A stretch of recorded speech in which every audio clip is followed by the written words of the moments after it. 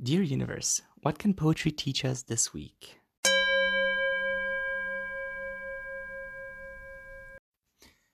Hi, everyone, and welcome to the very first episode of I Want to Cry When I Poetry, the podcast about healing with poetry and some sprinkled spirituality. So, a few things about me. I'm your host, Alex, and it's very nice to meet you. Whoever listens to this very first episode, welcome. Welcome to the party. I love reading and writing poetry.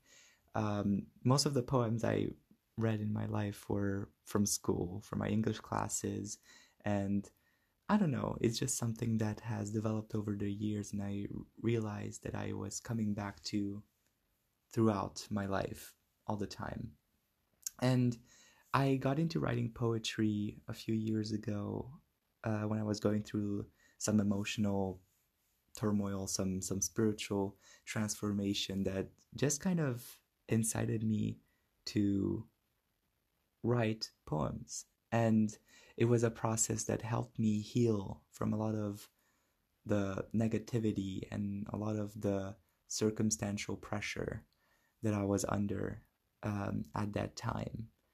A few other things about me is English is not my first language, so please pardon or excuse my occasional, if not recurring misspells, mispronunciations, and miscommunications with some words. I realize that in poetry this might have some effect, but I also hold the view that poetry is an open art and that anyone can write and read poetry whichever way they want to. So there's that. And I don't know, maybe a fun fact is that I love Ben and Jerry's Netflix and chill ice cream.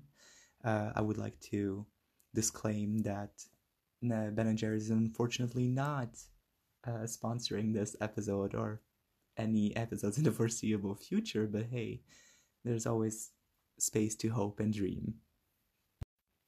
So the outline of every episode is pretty simplistic if you have heard it from the teaser trailer. Every episode or every week for every episode, I try to pull out a tarot card from my own tarot deck, asking the question, Dear Universe, what can poetry teach us this week? And based on the card that's selected that week, I will try to do some research. I'll try to have some insight into the topic of the card and pick a poem based on it. And I want this podcast to be about that one poem that is selected for that one week. Another disclaimer is that I don't want this podcast to be predictive. It shouldn't dictate how to carry out our actions or how to view our world based on the cards that are selected.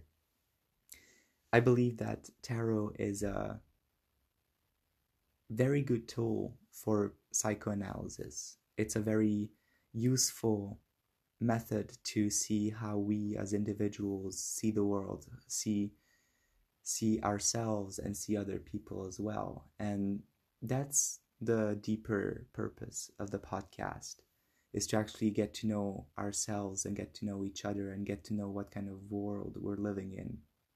So whatever subject on healing I'm trying to address with the cards and with the poems, it's not supposed to be a medicine. It's not supposed to be a pill that you have to swallow for that week and assume that you're going to be better because of that. Rather, it's a suggestion, it's a hint, it's a new opinion, hopefully, that you can learn from and that can add on to your worldview. And I want to create that community where we are able to share our wounds, our healing methods, our healing processes, and how poetry and spirituality play into that.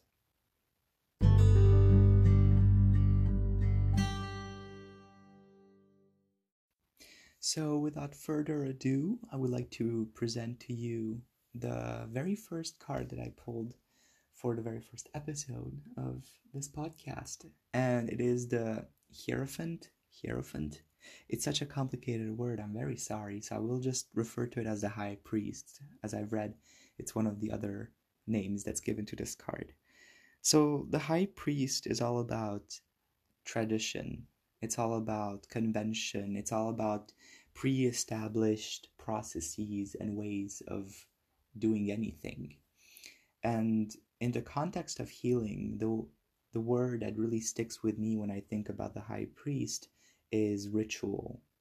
It's ritual in that it's a repetitive action, it's a repetitive pattern that we do in our life that helps us go back to something that feels like a tradition. It feels like something that is unmovable, that is so choric to us that it's very rarely able to change. And I'm gonna base my poem research on that word, ritual. So let's see what gets us.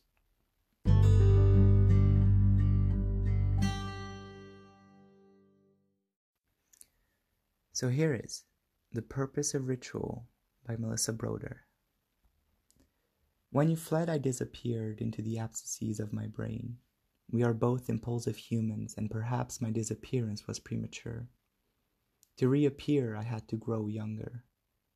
I began consuming images of boys at a very rapid speed, never their bodies, just reflections. I distorted all the mirrors in mucus, oil, and blood. When I say that I consumed, I do not mean that I ate the mirrors, only that I stood beside the boys, doused the glass, and incanted. I chanted, you love me, to 3,000 boys, but none said yes. What does it mean to be so sick with one that you create rituals which lead nowhere? Only to be human, I think, less okay than animals. I don't want to be human anymore, so I have covered mirrors in blankets. You returned to me, but never uncovered them.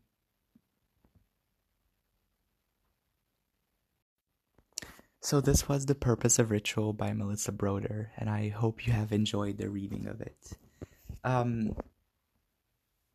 I find that Melissa, or Broder, has beautifully touched into that part of us that creates rituals.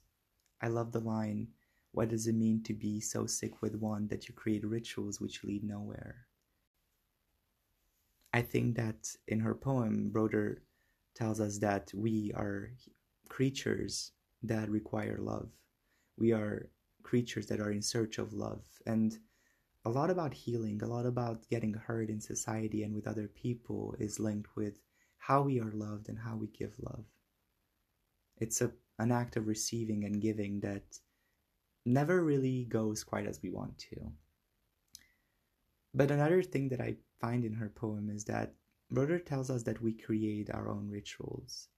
And I like to think of Aristotle when he says that we humans are social animals that are created by habits. Habits and rituals are something that I find to be very closely connected with each other. Habits are something that are some sort of smaller forms of rituals. And that is something that defines us. We are defined by the little things we do constantly. We are defined by the way we wake up, the thoughts that we allow into our heads, 50 times a day. We are defined by those little actions as much as we want to or not. And in the case of Broder, we are talking about rituals that try to serve a purpose. Because whether we want it or not, we are predisposed towards a goal. We cannot live if we don't have a goal. And habits and rituals are just a way to achieve that goal. And rituals that go nowhere is something that I find to be very affirmative of the human condition. Rituals that lead nowhere tell us that we are not sure of where we are going. We are not sure of what we're doing and who we want to be. And that's okay. I think there is a lot of wisdom and a lot of courage in recognizing that we have no idea what we're doing and we have no idea of where we're going. But that through those rituals, through those small actions that we do every day, every week, and every month, we are able to find something that's constant, something that feels real. I think Melissa is telling us that there are rituals that are not serving our purpose sometimes. In this poem, I think it is not. In this poem, I find that she bases a lot of her own identity, a lot of her own existence on validation from the outside, on validation and response from her environment, which mainly consists of an array of men and boys that she tries to connect with. We are constantly defined by our rituals. We are made of the little actions that we fall back into, whether consciously or subconsciously. And that again is okay. What Broder makes note of in this poem is that there are rituals that fail to support us in a healthy way. In her case, it's repetitively going back to other people to try to desperately connect with someone and not being able to do so. It's a very brave act to realize that we are continuing to do toxic rituals. Maybe this will be full circle, but I believe that we have to create rituals, those small habits, in order to show love for ourselves. Trying to love other people and trying to create a relationship with other people on the sole basis that we are trying to find love, on the sole purpose that we're trying to make up with some void inside of us that we have no idea how to fill, is toxic. It doesn't serve our own purpose of taking care of ourselves. It's an easy gateway to find something that isn't ourselves, but that requires a lot of digging. And I like that about Melissa's poem. It's a very brave conclusion to come to, and to realize that to find true love, to be able to heal from all of those degrading experiences and relationships that we've been in for so long, it requires us to love ourselves. It requires us to create the purpose, create a direction for ourselves in which we can accept who we are. And from then, apparently, I don't know, but most things are supposed to flow. I like the title, The Purpose of Ritual, because it's almost an indication of the first steps we have to do in order to escape that very toxic escapism that is loving other people. That is the creation of rituals, is to find what you want in life and to start there with small actions, small habits. So I think that should be the first conclusion of this very first episode. Take time for yourself. Don't try to create love based on other people's way of seeing the world, because this is your life and you want to live your own life, no matter how hard it gets.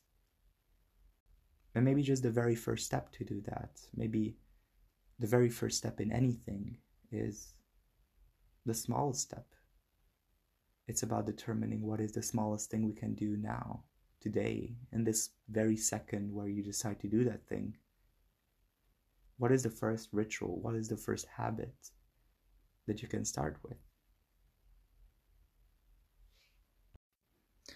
So, everyone, thank you so much for listening to this first episode. I realize that I'm still very beginner and very amateur with this whole podcast thing, but I'm very excited about the future episodes. I'm already trying to work with more of them. But anyway, please let me know what you think of the idea of this podcast, of the content of this very first episode, and send me messages, contact me. And the purpose of this podcast is very much to create conversations that help us become better and improve ourselves and to contemplate ourselves, because we're human beings with a lot of complexity, but even more amazingness, if I may say so. Anyway, thank you so much for listening to this very first episode, and I will see you next Sunday. Be kind.